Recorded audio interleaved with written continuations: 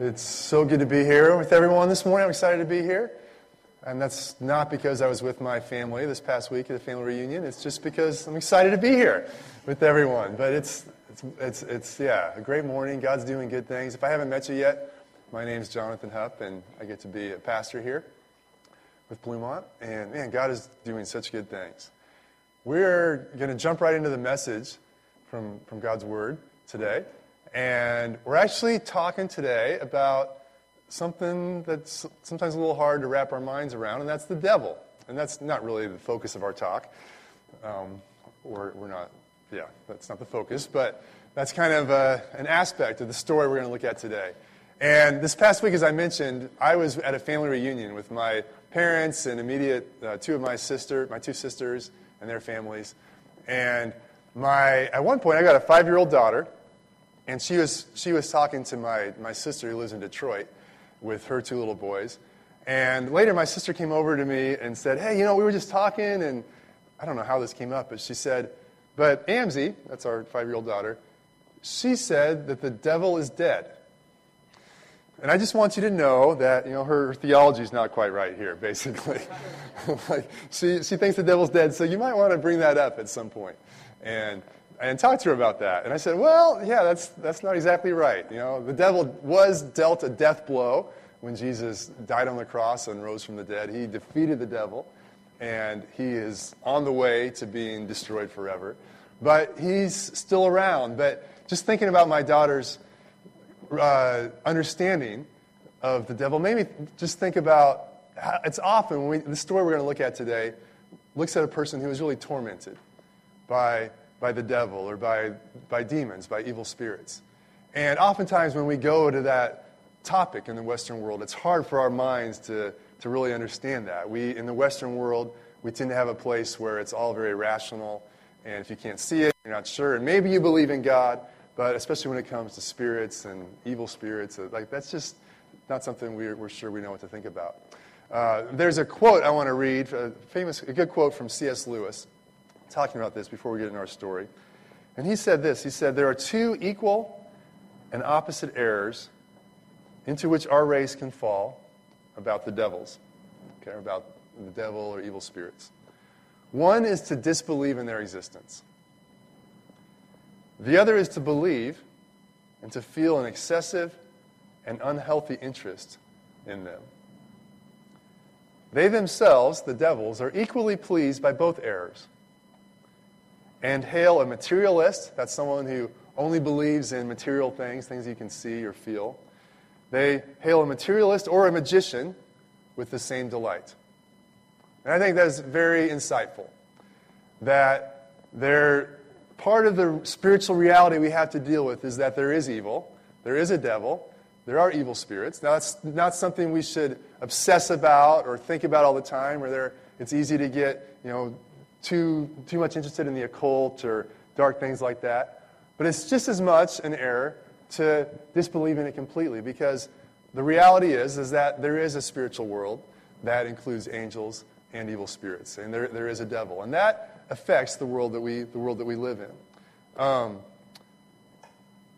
We're going to look at a story today. Well, before I go there, Savannah, flip ahead. I'm throwing things around. But Ephesians chapter 6 talks about our approach to the spiritual world. And it says this in Ephesians 6, verse 10. Paul writes, and he says, put on the full armor of God so that you can take your stand against the devil's schemes. For our struggle is not against flesh and blood, but against the rulers, against the authorities, against the powers of this dark world, and against the spiritual forces of evil in the heavenly realms. There is a spiritual world. That is the real battle that we're up against. It's not that person that cut you off on the road or that person you're having an argument with or those sinners out there. No, the real struggle is the spiritual world of evil that is at war with human beings. And in verse 13, we read, therefore put on the full armor of God, so that when the day of evil comes, you may be able to stand your ground, and after you have done everything, to stand. We are to be aware of evil, but we're not to be fearful, but we're to take precautions to put on the armor of God that he gives us, which this passage goes on and explains what that armor is. Now today we're going to look at a story. We've been going through some stories in the book of Luke. Our summer series is called Jesus Among the People. And we're looking at different encounters that Jesus had with various people. And these encounters tell us a lot about who Jesus is. And also, really, we can relate to ourselves in many of these encounters because there are aspects of what these people are like that are a whole lot like us. And today we're going to talk about the story. I'm calling it The Tormented Guy and the Townspeople. This is a story of a guy who was really tormented by the devil, and then all the townspeople around him and how Jesus interacted with them as well as the tormented guy. And so let's just go ahead and jump right to this. In Luke chapter 8, verse 26, it says, this is Jesus and his disciples, they sailed to the region of the Gerasenes, which is across the lake from Galilee. And so the Lake of Galilee was in the northern part of Israel.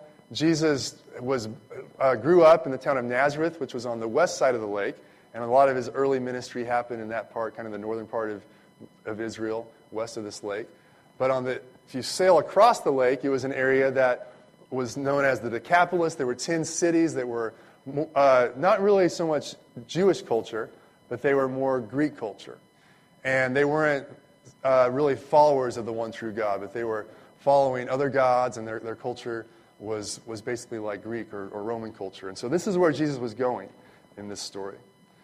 It says in verse 27, when Jesus stepped ashore, he was met by a demon-possessed man from the town. For a long time, this man had not worn clothes or lived in a house, but had lived in the tombs. When he saw Jesus, he cried out and fell at his feet, shouting at the top of his voice, "What do you want with me, Jesus, Son of the Most High God? I beg you, don't torture me." For Jesus had commanded the evil spirit to come out of the man. Many times it had seized him, and though he was chained hand and foot and kept under guard, he had broken his chains and had been driven by the demon into solitary places. Now this is a confrontation, and if you have your bulletin, if you're taking notes, I'm kind of breaking this up into the story into 4 parts. In this first part of the story, basically we're confronted by the demonic. Jesus and his followers come to a place, and they encounter a man who is off the charts, influenced by an evil spirit, or actually many evil spirits. And this is, if you think your life is rough, this is one of those stories in the Bible where you can go, okay, I don't have it so bad. Like, man, I may have problems, but thank God I'm not this dude. I mean, this is one tormented guy. And I think it's important for us to realize it's often to see like a situation like this and you kind of dehumanize the person. Whether it's like this or some homeless person on the street or someone with mental illness or different places in our culture where we may see, or the cultures of the world where we see someone who's really under the influence of evil spirits, you kind of like, oh man, I don't know what to do with that. And you dehumanize it. But this is a person. This is a person made in the image of God. But for whatever reason, we don't know how, but he came under the influence. The word, it says demon-possessed. The Greek literally is demonized. It's the idea that the evil spirits can have an inroads in a person's life, in their soul. And that can happen through sin. That can happen through trauma, where people have really traumatic experiences and their souls are just opened up and the enemy can come in. That can be through family influences. We don't know how this man came to be demonized, but it's obvious that he was in a really, really rough situation. And he has kind of the classic symptoms of severe demonic influence. You've got a major personality change. He's very violent, antisocial behavior. He's driven away from people and living by himself. There's a spiritual insight. Like he kind of knows who Jesus is, even though he hadn't met him before. Superhuman strength. He's tormented. And there's a tendency towards self-destruction. And these are things that the devil wants to do to people. And Jesus said in John 10:10 that the enemy, the thief, comes to steal, kill, and destroy. And so, in a case like this, it's very obvious. And we don't know how he got his demons, but we can see the results. We can see that he's going around naked. There's the shame associated with that. There's the violence. There's the self-destruction. In Mark also writes about this, and he says the guy was living in the tombs and cutting himself continually. And he was violent. People stayed away with him for obvious reasons. They didn't feel real safe around him. No relationships. There's no real relationships going on in this guy's life. And no answers. Like, nobody knows what to do. They try to tie him with chains and shackles, but the influence of the enemy is so strong in his life that no matter what people do, he just breaks free. The power of the enemy breaks that off of him, and he's still back to his same state. And so here's a case where there's a guy who's completely under the power of the enemy, and no human answer is doing anything to help him. And this is, I wonder, man, why? This is a pretty extreme example, and I think one of the reasons we have this story is because Jesus is going to help this guy. And there's a message in here that, man, no matter how bad it is, no matter how tormented we are, or how affected someone is by the power of the enemy, if Jesus can help this guy, he can help me. And the way I see the effects of the enemy in my life may not be quite as obvious as this, but there may be some of those same things. There may be some destructive thoughts. There may be some self-destructive thoughts in my life. There may be some influences and thoughts and emotions and powers operating in my life that war against relationships in my life. It may look not quite as extreme as this, but the enemy may be, and is, very real in our lives in very, very real ways. And it's important, like C.S. Lewis said, we can glamorize the demonic, but we also can ignore it, and that we miss out on the reality that we need to see as well in that. Really, in our culture, the strategy of the enemy has been to go undercover. If you look at our culture, we don't see a whole lot. We see it coming out in different places. You see, certain genres of books or movies or, games that there are people interested in the games of the occult or things that come out in different times. There's an interest that we have, but mostly the devil is just as happy to work in our culture without us realizing what he's doing to us. And there is an enemy, and he is working, but most of the time it's not quite as obvious. I think, but if you have discerning eyes, you can see. And I think even this past week, if you look at the tragic events that have happened in our country, and the shootings that happened, the killings by policemen of innocent people, and then the shooting in Dallas that happened, and I don't know how many of you, probably a lot of us, were engaged in some level in the media and the blogging and social media and people talking about these issues. And really, it was amazing how much frustration and difference of opinion and anger was seething to the surface. And you have to realize that there's a lot behind that. There's a lot of hurt. There's a lot of misunderstanding. There's a lot that's happened that many times we sit in our place of pride or of hurt and maybe just thinking that's the way it is and not realizing where other people are at. But something happens, and there was definitely a kindling of that fire by the enemy in our culture in this past week. You could just sort of feel the like a mob spirit, sort of like, yeah, let's jump on this thing and let's have more division and more anger. And I'm not saying that God wants to bring peace. God wants to bring reconciliation. God wants to bring people together as one. But there is an enemy working against that. And so in this story, we're confronted by the demonic. And it's important that we realize that there is an enemy. And that we see that and see what God wants to do with that. We go on in this story in verse 30. So Jesus encounters this. Jesus asked him, "What is your name?"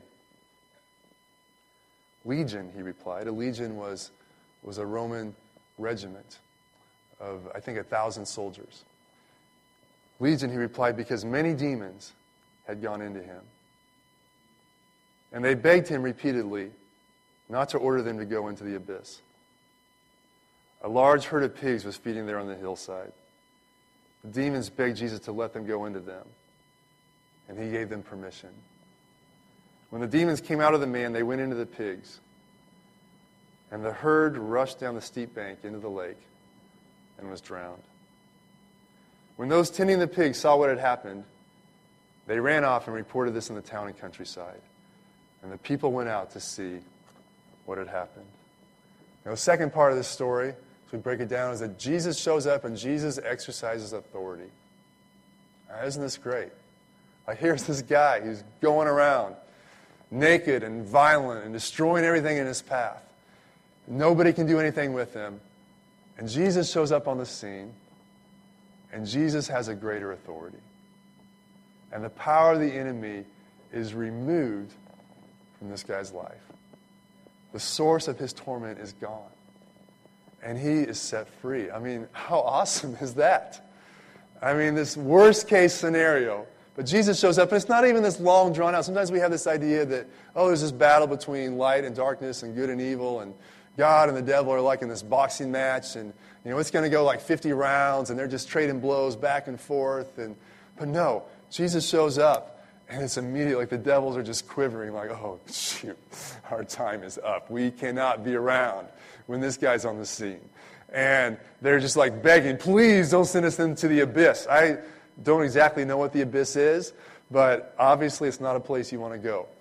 And it's probably the place where God is going to send the devil and his demons at the end of history. And they know that, and they're like, please, just send us somewhere else. Those pigs look good, but don't send us there. And that's the kind of authority that Jesus has. And man, God wants us to know that he has all authority. And his victory on the cross was complete. It is ultimate. There is no ounce of power that the devil has that can stand up against Jesus. It's simply a matter of Jesus and his authority coming on the scene. And man, that is so powerful. The devil has to obey the command of God. This man is set free. In Luke 11:20, Jesus said, but if I cast out demons by the finger of God, then the kingdom of God has come among you. How do you know when God's kingdom has come? It's when demons are fleeing. When places where the enemy has had inroads in people's lives, when those are being broken off. And people are coming into the freedom that God has for them. That's what the kingdom of God is all about. And this guy is set free immediately. I mean, there's no therapy. There's no medication. There's no long, drawn-out process. Now, I'm not saying there's never a place for those things. There's not a place for those things. But, man, this is great. Jesus shows up, and his authority shows up, and he brings the victory. And God wants us to know that in our lives and in our culture and in other people's lives, he has the answer. And when he shows up, he brings his victory into the world around us. Just as a little side note, it's interesting that when Jesus throws the demons into those pigs, that immediately, this is a pig, I think it's Matthew or Mark, they also tell the story, and it says there were about 2,000 pigs in this herd. And I think that's right. Sorry, it's a really big number like that. All right, you can double check it. They all immediately run off this hillside, run off this cliff into the lake and drown.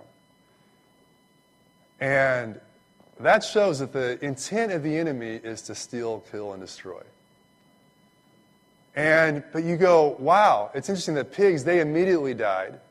But the man, as much as he was being violent and cutting himself and doing all this stuff, he didn't die immediately like that. He didn't commit suicide like that.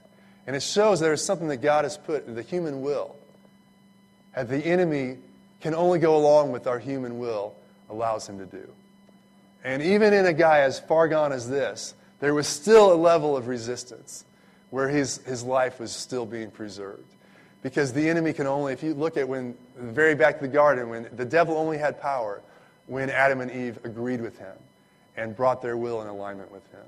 And so anyway, that's just an interesting thing. There's, as much as we should be aware of the enemy, God has made people to have government and authority in the world. And we, even in someone as far gone as this, there is something that resists that. Much less when we come under Jesus' authority and we can bring his kingdom into the world. All right, so Jesus exercises his authority. Great story. We keep reading. Everybody's going to celebrate, right? I mean, wow, this guy has been set free. Well, that's not quite what happened. Back in the middle of verse 35, it says, when they came to Jesus, when all the people came, so the townspeople, they found the man from whom the demons had gone out, sitting at Jesus' feet, dressed in his right mind. And they were afraid. Think about that. Why do you think they were afraid? I think there are a few reasons here. I think, on the one hand, they probably sensed in their own lives, oh man, there's stuff in me that's not quite right too. And I'm just not comfortable around this Jesus. He dealt with that evil, but what about the stuff in my life? What's he going to do with me? I think it goes on, it says that when they came to Jesus, they found the man whom the demons had gone out, sitting at Jesus' feet, dressed and in his right mind. And they were afraid. Those who had seen it told the people how the demon-possessed man had been cured. Then all the people of the region of the Gerasenes asked Jesus to leave them because they were overcome with fear. So he got into the boat and left. That was very, very interesting. You know, why? They were overcome with fear. And I think this shows us that the devils inside of that guy, that tormented guy, weren't the only devils around. There are other devils around. There are other powers of evil that were in the area and affecting the townspeople as well. And there's also that they were like, oh man, I don't know about this. We're not sure we want this guy around. There was also financial interest, right? Like they just had their whole town's herd of pigs destroyed. And they probably didn't have farmers insurance to cover that. It's like, oh shit, man, we just lost a lot of money. And so really it was like, what is he going to do to our way of life? I mean, this Jesus, he kind of messes things up. We had, we had this crazy guy in our town, but we kind of had it where he lived outside of town and we have our life and things carry on. And man, if Jesus comes, things might change. I think about this like they basically valued their money more than they valued that person. And the question I ask is, am I willing to pay money? Am I willing to give money to see people's lives set free? Like, what is more valuable to me? Am I willing to, risk my sense of provision, my sense of security, my sense of, hey, this is the way things are, this is how my life works, and am I willing to risk that maybe Jesus could upset all that?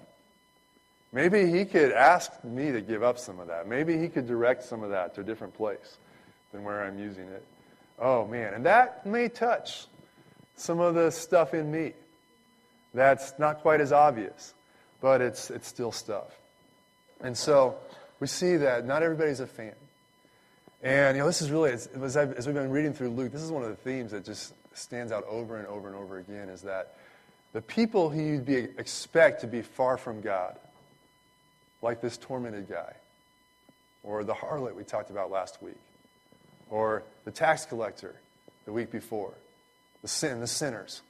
People that seem to be far from God, they oftentimes aren't as far from God as you would think. They may be very close to encountering God because Jesus cares about them. And they know their need. They know they got a problem. And Jesus comes in and brings deliverance. But it's the people that don't realize they have a need. They kind of feel like they got things together. The townspeople. They're the ones that have a harder... They may seem like they're closer to God, but in reality, they're farther from God. And their whole reaction... And that's a question for us to ask ourselves. Is like, man, what am I? Am I more like the tormented guy? Or am I like the townspeople? Or if you're like me and you're a split personality, you're like, somehow I'm both. I don't know. Like, I'm in a really bad situation. But I can see these tendencies at work on both sides. Like, man, it's easy to not be a fan of what God's doing and to miss out on what he's doing. All right, the story goes on. Verse 38. It says, the man from whom the demons had gone out begged to go with him. But Jesus sent him away, saying, return home and tell how much God has done for you. So the man went away and told all over town how much Jesus had done for him. And this dude was excited. He was like, I just got set free. I mean, I can't imagine how excited he was at the miracle and the deliverance that Jesus brought about in his life. And he was like, I want to follow you, Lord. I mean, you see him sitting at Jesus' feet, listening, submitted, surrendered, saying, oh, you're the man. You're sent from God. I want to follow you. I want to know you. I want to be with you. I want to be one of your disciples. Here, let me go. I'll do anything. Let's travel. Let's spread your gospel. Let's be part of your mission. This is great. And Jesus says, I like your enthusiasm, but my assignment for you is different. I want you to stay here. And it's funny because this happens a lot. I mean, a lot of times when we come to faith and we start serving God, like we have an idea, like, man, this is how I want to serve God. Like I remember when I came to college, I was going to go to Africa and be a missionary. That was my sense of what God was calling me to do with my life and how I want to serve him. And it's like, man, the zeal was awesome. But later, God kind of directed me. He was like, no, that's not so great. I want you to stay in Kansas. It was like, that was a little bit hard, actually, because Africa sounded a lot more exciting than Kansas. The Middle East sounded a lot more exciting than Kansas. But it was like, no, this is where I want you to be. I've got you here. And like, why did Jesus ask this guy to stay here? Well, we don't know all the reasons, but I think there were probably a few. I think part of it is it was harder. It would have been harder for that guy to stay there, where everybody knew him and knew his past and knew what he had done and what he'd been like, than to go off where nobody knew him. And he could maybe tell the story, but it's a whole lot different than having to face those people every day. But oftentimes, God wants us to stay right where we are at, to face the issues in our life, and to go deep in them. Where it's not just like surface, but like, no, those people knew you were a liar and a cheat. Well, you're going to need to show the transformed life over time. Those people knew you were greedy and a materialist. Well, I want to change you. I want you to have a work done in you that people around you who know you will be able to see. And you're going to have to be in the pain of oh my goodness, this is so awkward. They know what I'm like. Can't I just go somewhere else? But no, that can drive you to God and to get everything that you need. I think that's a lot of what he needed that. And oftentimes we need to stay where we are and to go deep in the process of growing with God and discipleship and letting him transform us from the inside out. But you know what? Not only did he need that, but his townspeople needed him too. They had problems. They had issues. They were slow to respond to Jesus. And Jesus said, you know what? Despite their slowness, I got a heart for them. I've got a purpose for them. I've got a plan for them. And you're my man. You're the one. I want to be right in their life, right in their grill, day in and day out, going, you know what? Yeah, I'm here. I'm Joe, the crazy guy. But I'm not anymore. I wear clothes now. God is real. Jesus is the man. And you should do something about that too, because you got problems too.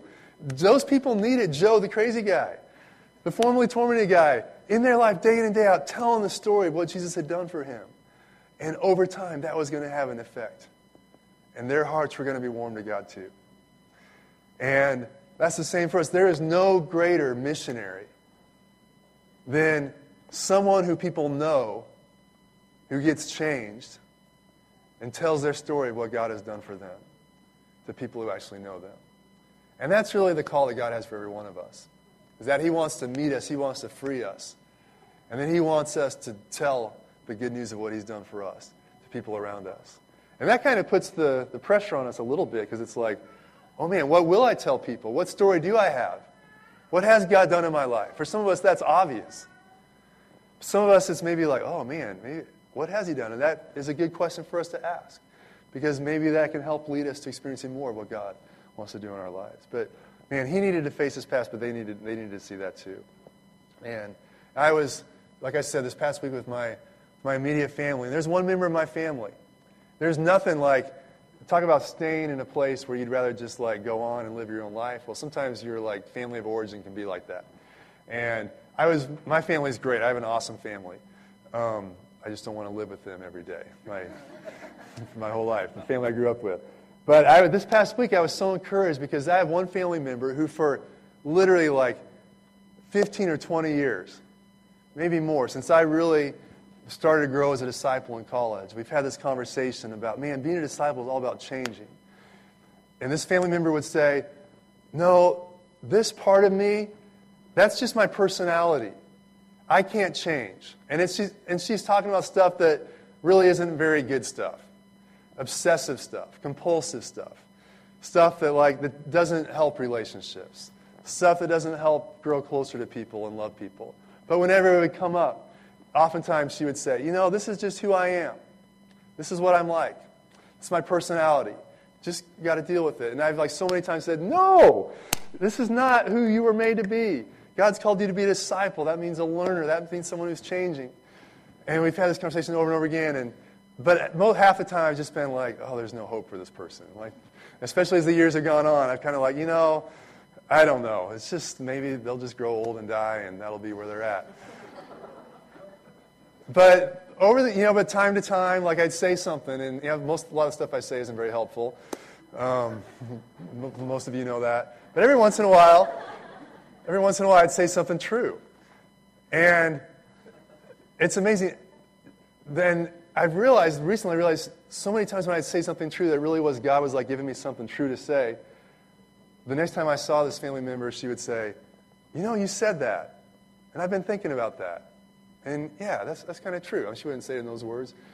And this last week we were together, and I realized, this family member's changing. I can't believe it. But she's actually changing. God is working in her life, and the truth is powerful. And speaking the truth to someone, no matter where they're at, no matter how resistant they are, it makes a difference. It may not be immediate, but it makes a difference. And you see that in this story that really, why would Jesus have this guy go back? It's because he cared about those people. He wanted them to change too. He had a purpose for them. And he wanted to use the formerly tormented guy to help the townspeople. And he had a purpose for those towns, for that town, for that area, for that region, and beyond. It's interesting as you go through the rest of the Gospels. Jesus made later trips to this area. And actually it seems that the climate had changed. And it says that crowds came to see him. And they brought their sick to him, and he healed them, and people believed in him. This was the general area where Jesus fed 5,000 people and taught the multitudes. That something changed in that area. And we don't know how much that had to do with this guy. But you have to think he had something to do, and his story had something to do with changing that area. And so, man, that's the awesome thing, that this guy who was tormented became a truth teller and changed this whole area. All right, what about us? What do we do with this? I like the stories in the Bible because there's so many different truths and angles that we can apply to our life. But what about me? What does this speak to me? Different things may speak to us based on where we're at or what God's doing in our life. But I want to ask us 3 questions. One of these may apply to you. Maybe all of them apply to you. First one is this. Is there a place where you need to experience freedom from the enemy? Is there a place in your life where you're under the torment of the enemy? Don't know what degree. There are different degrees. Maybe it's obvious, like this tormented guy. Maybe it's not so obvious, like the townspeople. But is there an area where the enemy has had the upper hand in your life, and you've been under that power? If there is a place, we can know that God wants to end that. God wants to change that. Jesus wants to bring his authority and his victory into our life. And that may be a matter of you just identifying and saying, devil, I resist you. I push back on that. I'm not going to take it anymore. That may be a one-time thing. That's likely an ongoing thing where you got to keep resisting and saying, no, I'm going to believe what God says and what he has for me instead of that. That may be where, man, today, after we're done, you could talk to someone and ask them to pray for you and get prayer for God to really do a work in your life. or sometime this week or sometime later, ask someone to pray for you and see God's authority come into your life. Second question is there a place where you need to bring Jesus' authority? Is there maybe in the life of somebody else or a situation at work or whatever it would be, is there a place where, man, the enemy is having his way, but Jesus wants you to bring his authority into that situation? We're going to talk in a couple of weeks how Jesus took that same authority he had and he gave it to his disciples. And he said, you go out and do the same things I'm doing. You heal the sick. You cast out evil spirits. You bring my authority into the world. And that's what Jesus says. Every one of us who is a follower of Jesus, who's been born again and filled with the Holy Spirit, he has given us his authority to do that in the world around us. Is there a place he wants us to walk that out? Maybe it's in our department. Maybe it's with a certain group of people. Maybe it's an area of injustice. What is it that God wants to bring us into? And third question is there a ministry that you're overlooking right where you're at? Is there a place where Jesus is saying, no, don't go there, right here, right under your nose, right where the place where you spend 40 hours a week, or whatever it is, right with this group of people that you spend a lot of time with? Maybe that's the ministry I've given you. And I want you to be in that place and tell what God has done for you. Tell the good things God has done for you. And see what God does. And this is really what God's church is all about. This is what we're about at Bluemont, because that's what God's church is all about. And we love to talk about how church is not this hour on Sunday morning. That's an important thing that we do, an important time that we have. But it's as we go out throughout the week, as we're the townspeople, as we're the formerly tormented guy, as we're going about as being parents, being students, being employees, being soldiers, whatever we are, as we're saying, you know what? I am experiencing more and more of the freedom from the torment that the enemy used to have in my life. And I got a story to tell. And I'm bringing it to people around me. And seeing God's kingdom spread as we do that. Man, people are waiting and needing that to happen. And I'm so glad that God is doing that in our lives. So I want to pray for us and ask God to seal what he's doing. Let's pray together.